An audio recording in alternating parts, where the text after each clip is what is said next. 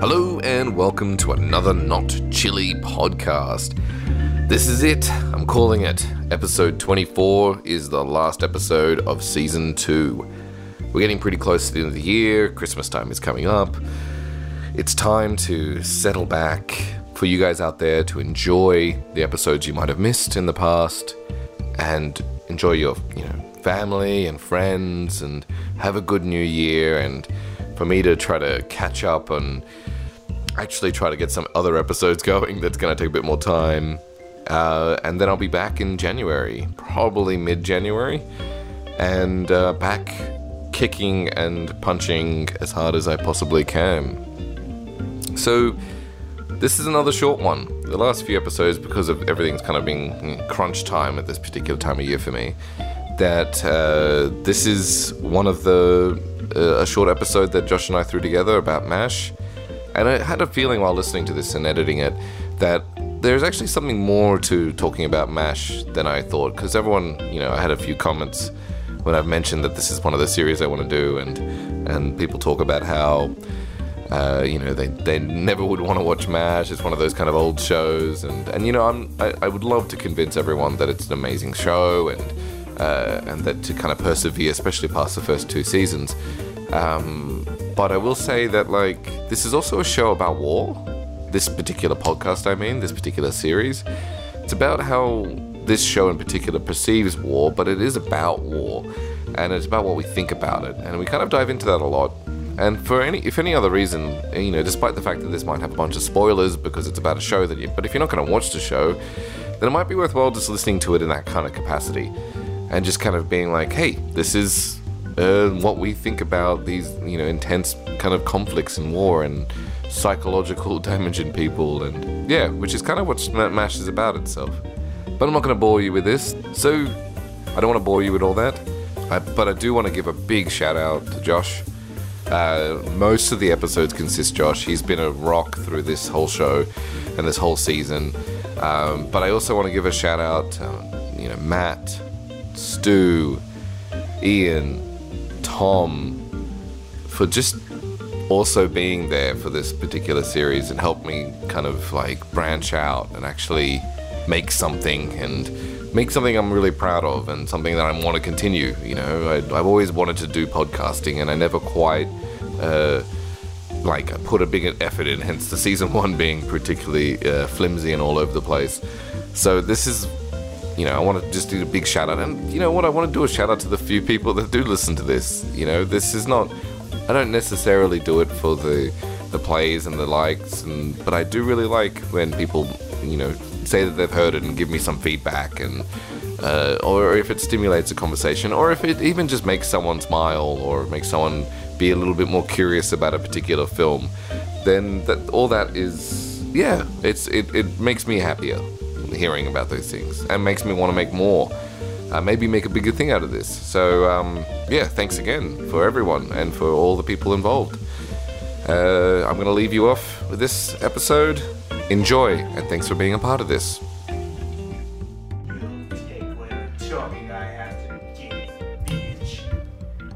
God, man. Oh, so mean.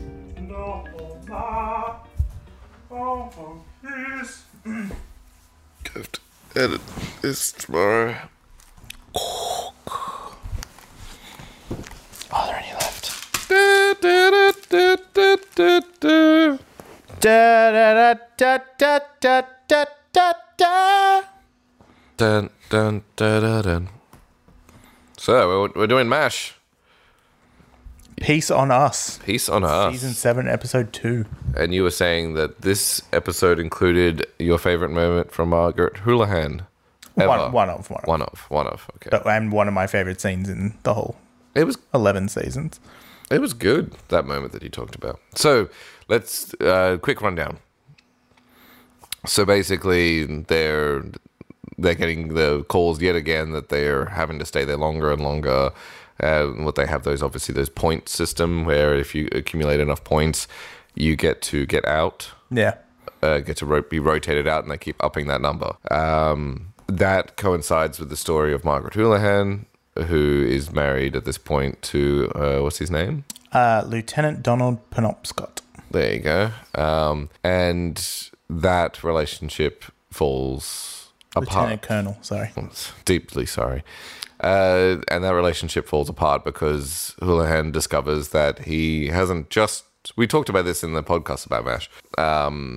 He didn't just leave to go to San Francisco temporarily. He went there permanently by his own choice. Yeah. And which in its own way is... Without talking to her. Without talking to her about it. Like his wife. Yeah. You know.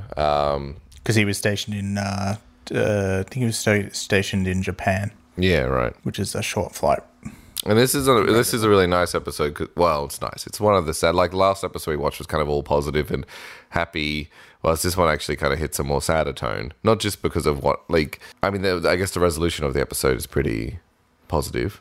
Yeah. You know, but yeah, you could argue. It's not so much like a good outcome as opposed to the resolution of the episode is, anyway, let's keep on surviving and go through the steps. Yes. And because that's all they can do. Yeah. And it's up against like the peace talks in Panmunjom and how... Let's start from there. Let's start from like the beginning. You know, the peace talks is what it is. And do you have any kind of like reference point when it comes to those peace talks? I assume it's not there's probably heaps of peace talks that happened. There was like one in Panmunjom that was in a tent. I know that, but I can't remember when it was. Mm-hmm. I don't know if that's where they all were done. That wouldn't make very much sense to me, but I don't know. I just don't know. But I had lots of peace talks. I mean, yeah, of course. So that just happened.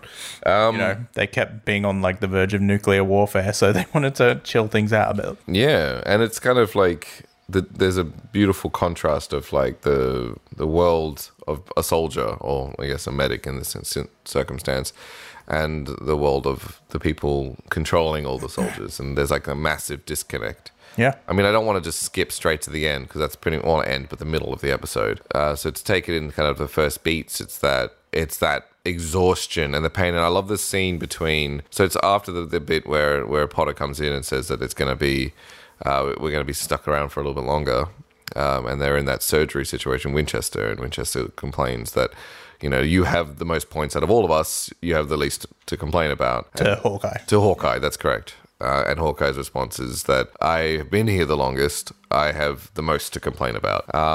What a sad story. You know, like what a depressing and sad moment. Yeah, I mean, that's like this episode is one of his like psychological snaps. Yeah. Like it has a more positive type of outcome. Yeah. But like if he'd taken it any further, you know, that episode could have been written very differently. Totally. And the way you described Hawkeye a long while ago was, you know, that once this show started to settle in its own grooves, it really is a show where Alan Alda's character Hawkeye is constantly on the verge of snapping.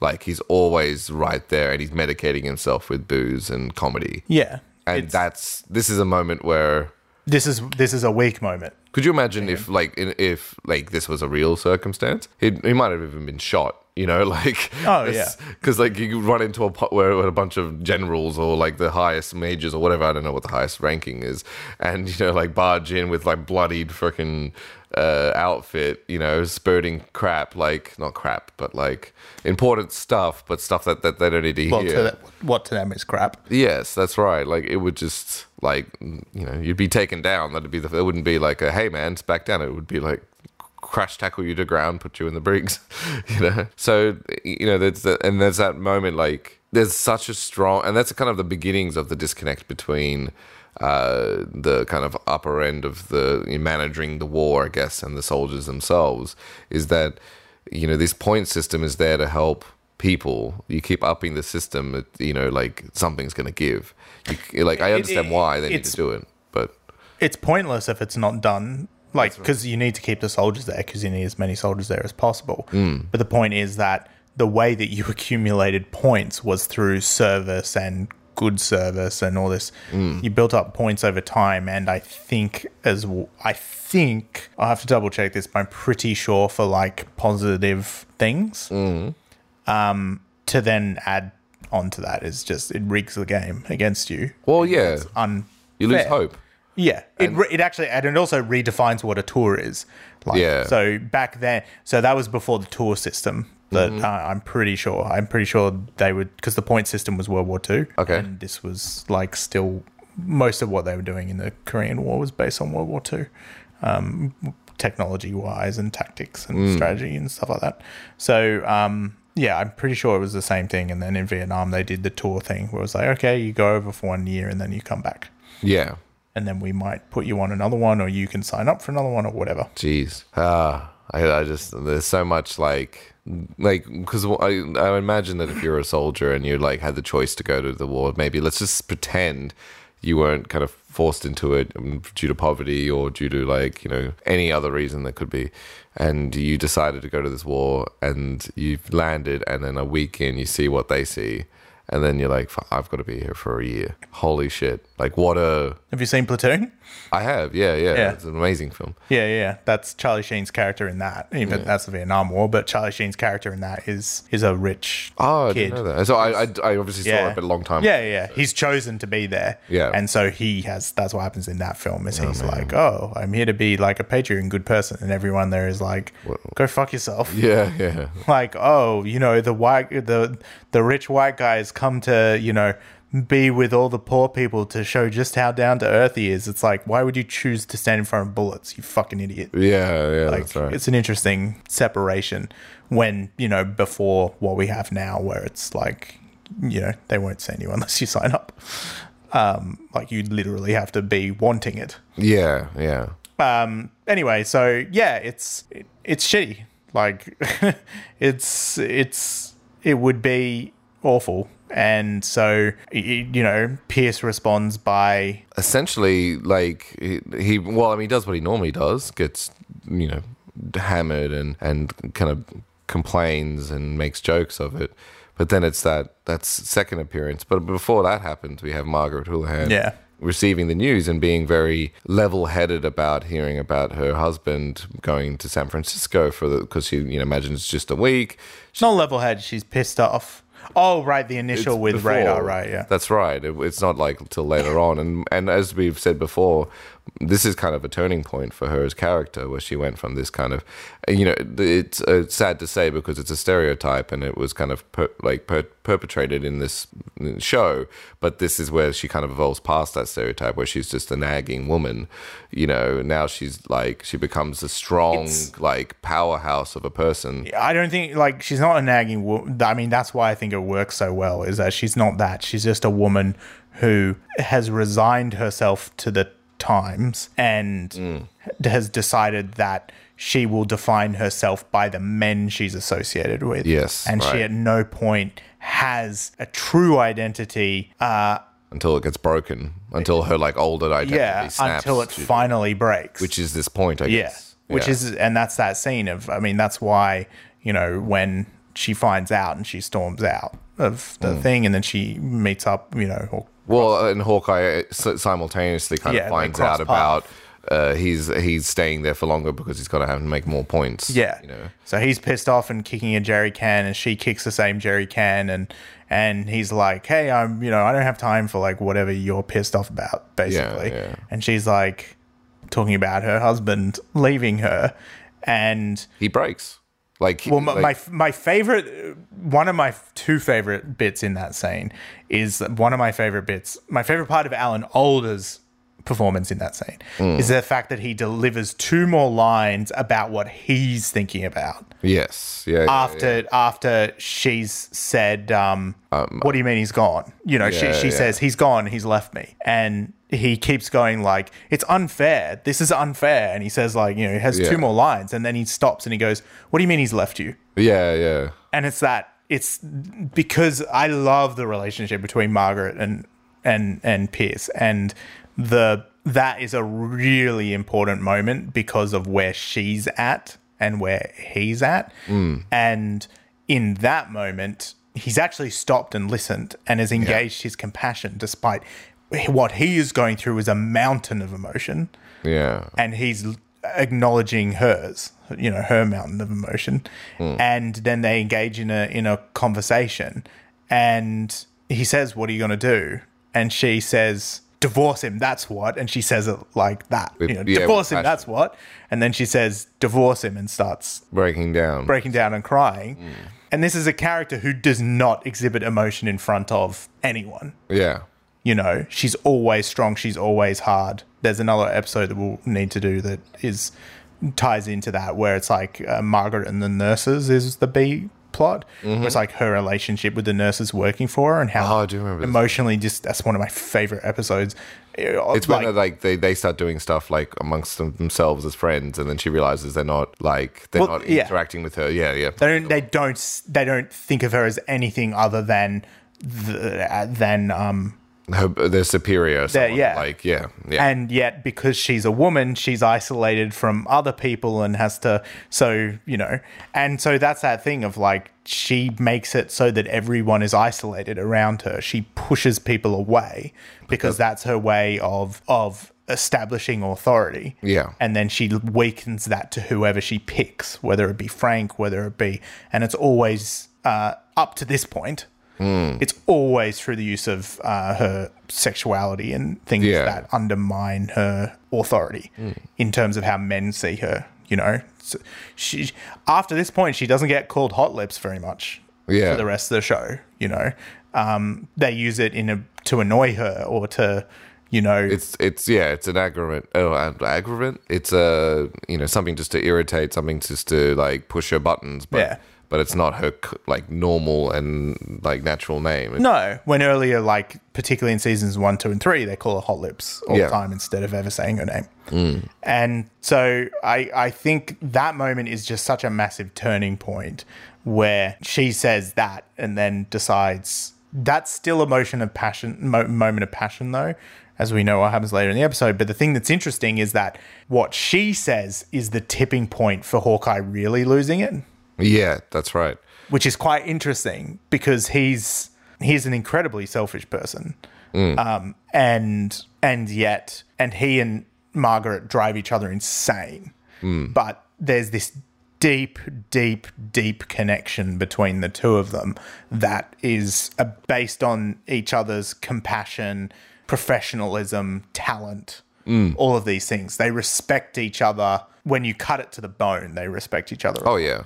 Particularly after that, anyway, they respect each other a lot. And so off he goes. He goes to off the wind, because it wasn't just that they respect each other, I think, as well. I think the line he says before he kind of does his kind of snap and pull away and actually jump into the car is, we're stuck here. Yeah. And the reason why your relationship failed and why everything's wrong is because we're stuck here and we're not able to move. So I'm going to do something about it. And that's, he's leading. You're crazy. Yeah, that's right. And he is. Oh, yeah. It's nuts. and it's actually one of the least believable. The A plot in this episode is, I would say, the least believable in most of the series in terms of suspension of disbelief. Yeah. But it just pulls it off because he gives in when he gets there. Yeah. He doesn't. He says what he has to say, but it is futile. It is utterly meaningless. It has no effect. Well, yeah, he has that beautiful... because we can skip to that moment there where he has that beautiful moment where he just wants them to all say, was it howdy? Howdy, yeah. And he's just like, what? No one... You can't even agree on saying that one word. One person does, and it's can't say hi to each other. Yeah, and it's just this profound... this is how... It's just... It's so inevitable. It's so... I can't... It's... Yeah, and I think that it's one of those things where one of the desperately sad necessities of war is a disconnection between the very top and the very bottom. Because if people at the top think of the numbers as human beings, it doesn't work. And war is a matter of fact. War is just part of our world. And that war was a justified war where they were trying to stop the communist North and the Chinese from overrunning the South. And that would have been, there was enough war crimes and shit happening. It had to be fought. Unfortunately, from the American perspective, that was about fighting communism. But even if it was just the Koreans fighting, there was validity to it. There was liberty was at stake. Yep. So I think that which can be demonstrated now in like Korea is a very well developed, incredibly affluent country, and North Korea is a fucking prison camp. Yeah. So I think that So sad. yeah, and I think so. So from that perspective, it's like you look at it and you go, I totally agree with you, Hawkeye. And then at the same time, if you think about it objectively, you go, like, it's peace talks. They can only move at the speed they move at. Yeah. Because no one wants to give in. That's what war is. That's right. Well, it's a disagreement between two, or many factions. Yeah, I think like there's some really good quotes that I'll like mash up and destroy here, but like Mash up. Continue. the quotes. I'm trying to. There's one that's sort of along the lines of like, and I can't remember who said it, but it's basically that that war is just an extension of politics. War is just the final straw when diplomacy has failed. When you can't come to like verbal trade territory agreements, then there will be war. That's how the world works. Yeah. That we live in. It's like the ultimate end of an argument. Yeah. Yes. Because like that's what will happen. And I think that some people might think that's I don't know if they would, but maybe some people would think that's like a pro-war attitude. But for me, it's not at all. It's I think it's just a very real. Well, I think if attitude. you take anyone, like take war out of the equation, and you take any two people who come to a disagreement, and you keep pushing those. And let alone come to a disagreement and put them in a space where they can't escape. And eventually that, like, it's not war, obviously it doesn't create a war, but it creates a, hostile, very hostile environment, or people both give up. But if you can't be in the same space and you can't agree, like... Yeah, I think it's just an extension of, like, it's to do with tribalism and the fact that we're just fucking animals to be. Yeah, and that's the other thing. I'm not agreeing with it either. Like, I'm not saying I'm not pro it, but it is very much animalistic. It will happen. Yeah. And sometimes it's important that things are defended or fought against. Yeah, that's right. So I think like that's the interesting thing about this episode is you get to see the generals up there at the top, and you're on Hawkeye's side, but at the same time, it's like when I think about it, it just go like all that you did was catharsis. It was just you letting out what you needed to let out. It did nothing. Yeah. Because wars. I mean, that's why that war machine that phrase. It's right. like that war is a machine that just fucking grinds shit up in the gears and then eventually stops. At whatever outcome. Like, obviously we're going through wars now that we don't even see.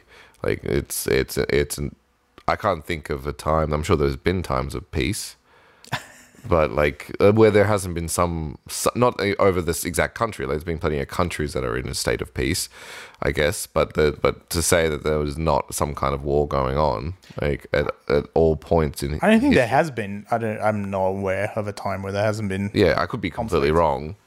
But it's the normal state. Yeah, and I think that which is sad. Like, obviously, desperately sad. And I think that's what the entire, as a piece of work, that's what M.A.S.H is as a statement. Okay. It's like war is despicable and filthy and we shouldn't do it.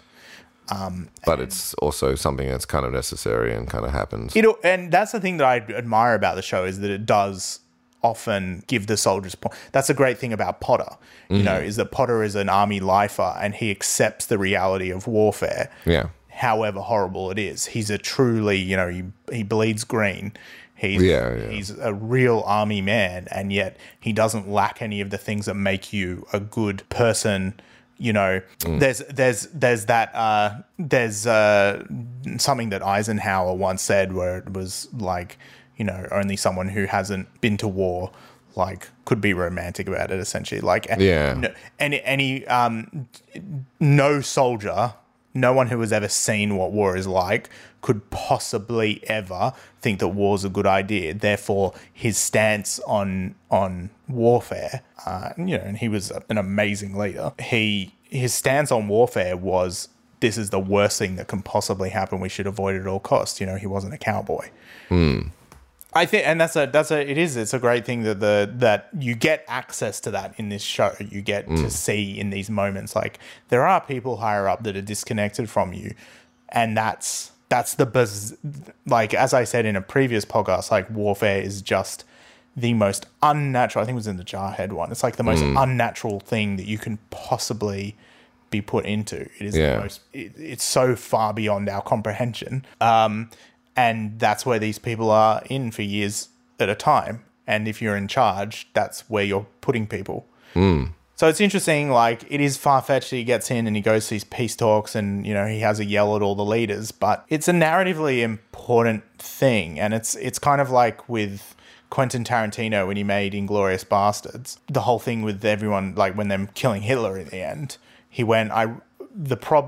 said, that's not how the film ended originally, but the problem is that's what those characters would do. And I made them, and they have to do what they do. I think it's also like, audience-wise, this was a cathartic experience as well. Absolutely. It's like we don't want, like, as M.A.S.H, you know, enjoy the audience members, we don't want them to keep fighting this war. We don't want them to keep suffering. So, and we're in the same boat with Hawkeye. We're like, yeah, let's just talk to the people. Let's just talk to the guys who are doing peace talks and just tell them that this war shouldn't happen.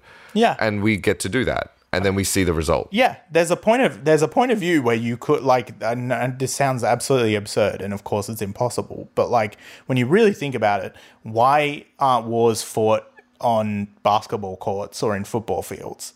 Like, why don't we all get together and go, we've put together the best sports or in a team. virtual video game? Like, yeah, just but like come to an agreement that there'll be no bloodshed, but whoever wins this gets that thing. Yeah. But that's not. No, because someone will always up the ante. And people want to kill people. Yeah, that's right. Like, someone will take out one of the basketball players. That will cause someone else to say, you took out... Oh, no, I just mean, like, they want war. Like, people are always gonna want to go to war. And there's a massive industry for it. And there's a final cost. And you got to use them before they're, you know, outdated. Yeah. That's pretty cynical, but, like, I think it's true. So I think that there's all that type of stuff happening, and that... But, you know, it's just insane. The whole thing is just fucking bonkers. And you sort of sit and go, why does this happen? Like, beyond defending yourself, beyond defending your country, why does this ever happen? It's fucking crazy. Yeah. And it's just one of those things that a lot of time it comes down to single personalities or factions or this, that, and the other. And it's that thing of Hawkeye is at the place of going through hundreds, if not thousands, of organs. Yeah. And just...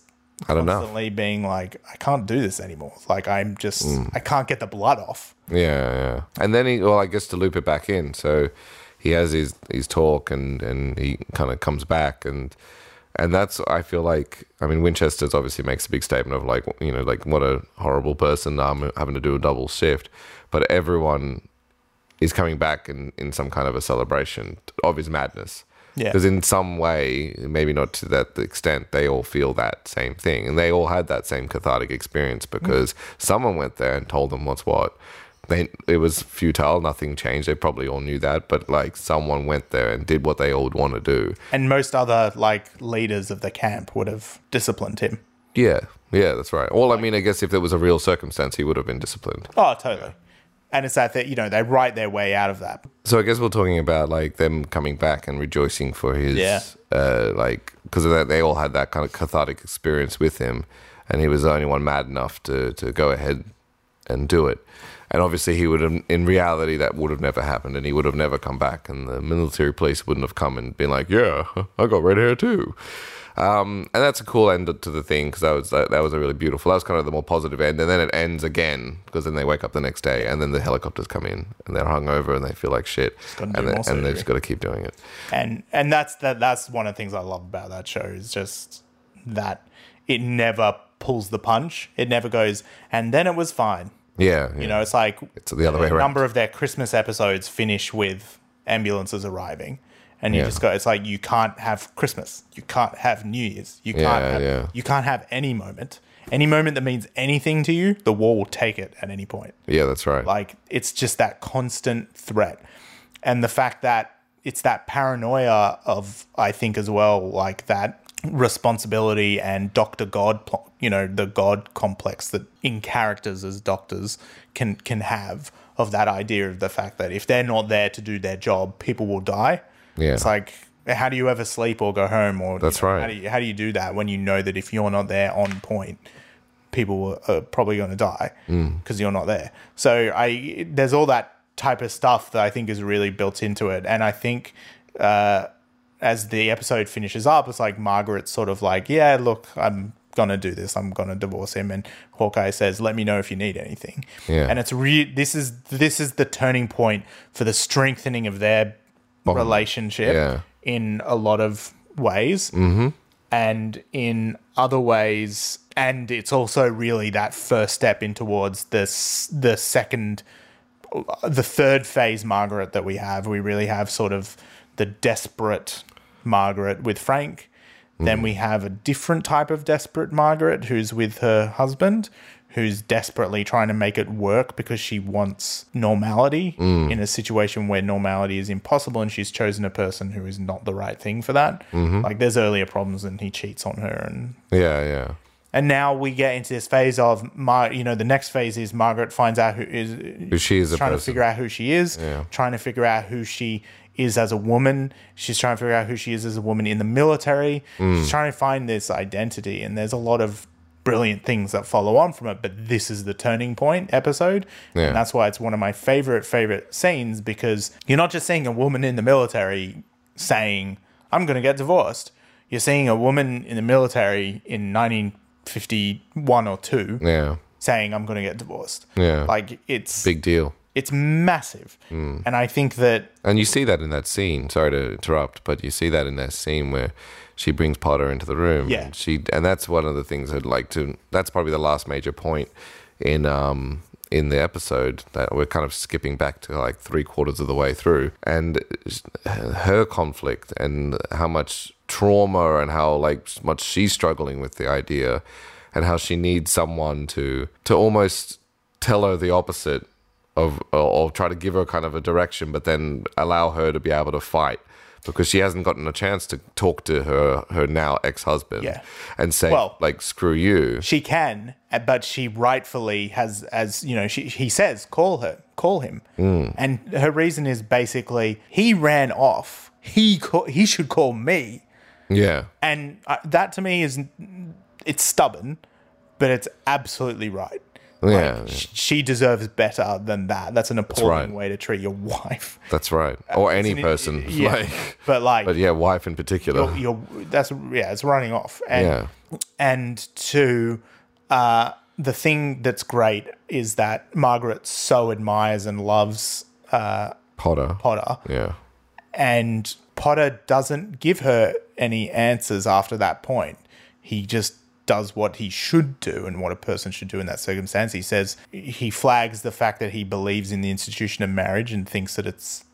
He shows his violence. Sorry. He shows his bias. Yeah, he says, I think that it's like you can't throw away any marriage. You know, it has to be really well thought through. So how do you feel about it? What do you want to do? I don't know. What does your gut tell you? I don't know. What does your gut tell you? Tell me right now in this moment. I want to divorce him. Then that's what you do. Yeah. And that's all that you can do. Like, you can't, in a situation like that, he's just trying to help her do the best thing.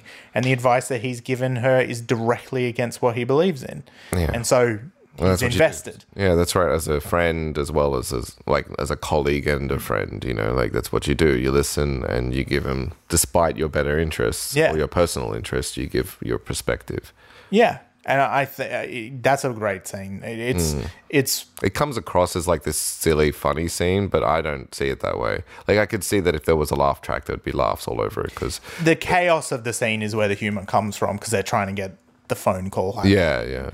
And but I think it's really getting beautiful. Interrupted, and that's the thing. But yeah, it is just a really nice scene, because it's a really meaningful relationship, the relationship between the two of them. So I think that it's just a great scene. But I'll never stop talking about how great a female character arc Margaret has. And so the fact that this is a pivotal moment where the middle of that arc begins. Yeah. Her true turning point in the series. It's just one of the best episodes.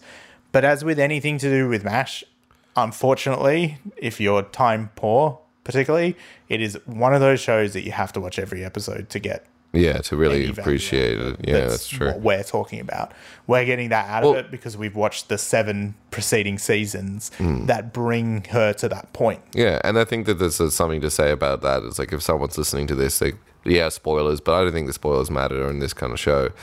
But hopefully listening to what we're talking about kind of makes you interested in the complexity that is the whole series and makes you excited to be like, well, you know what, maybe I'll give it a shot.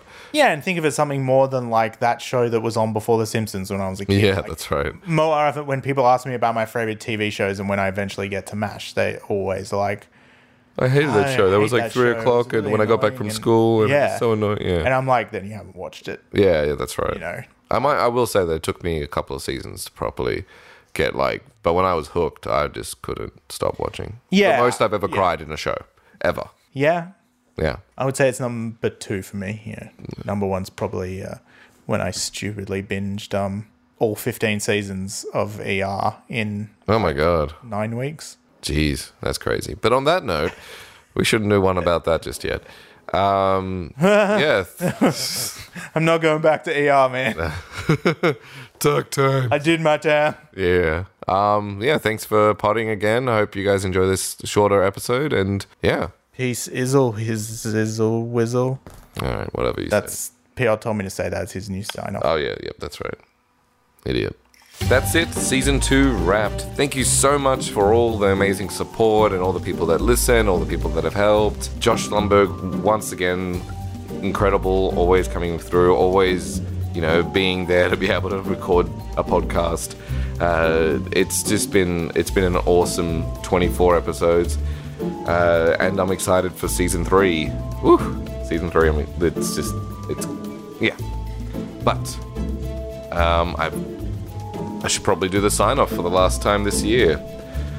So, stay tuned as there will be a new episode next year on the Thursdays, probably around mid-January. If you do want to keep up to date with this, don't forget to subscribe using whatever podcasting app that you're using or using Podbean, which is where this is streamed. This podcast was produced and edited by me, and the music was sourced from the Filmstro website. Till next year, have a great Christmas, have a great New Year, have a great holiday. Thanks for listening.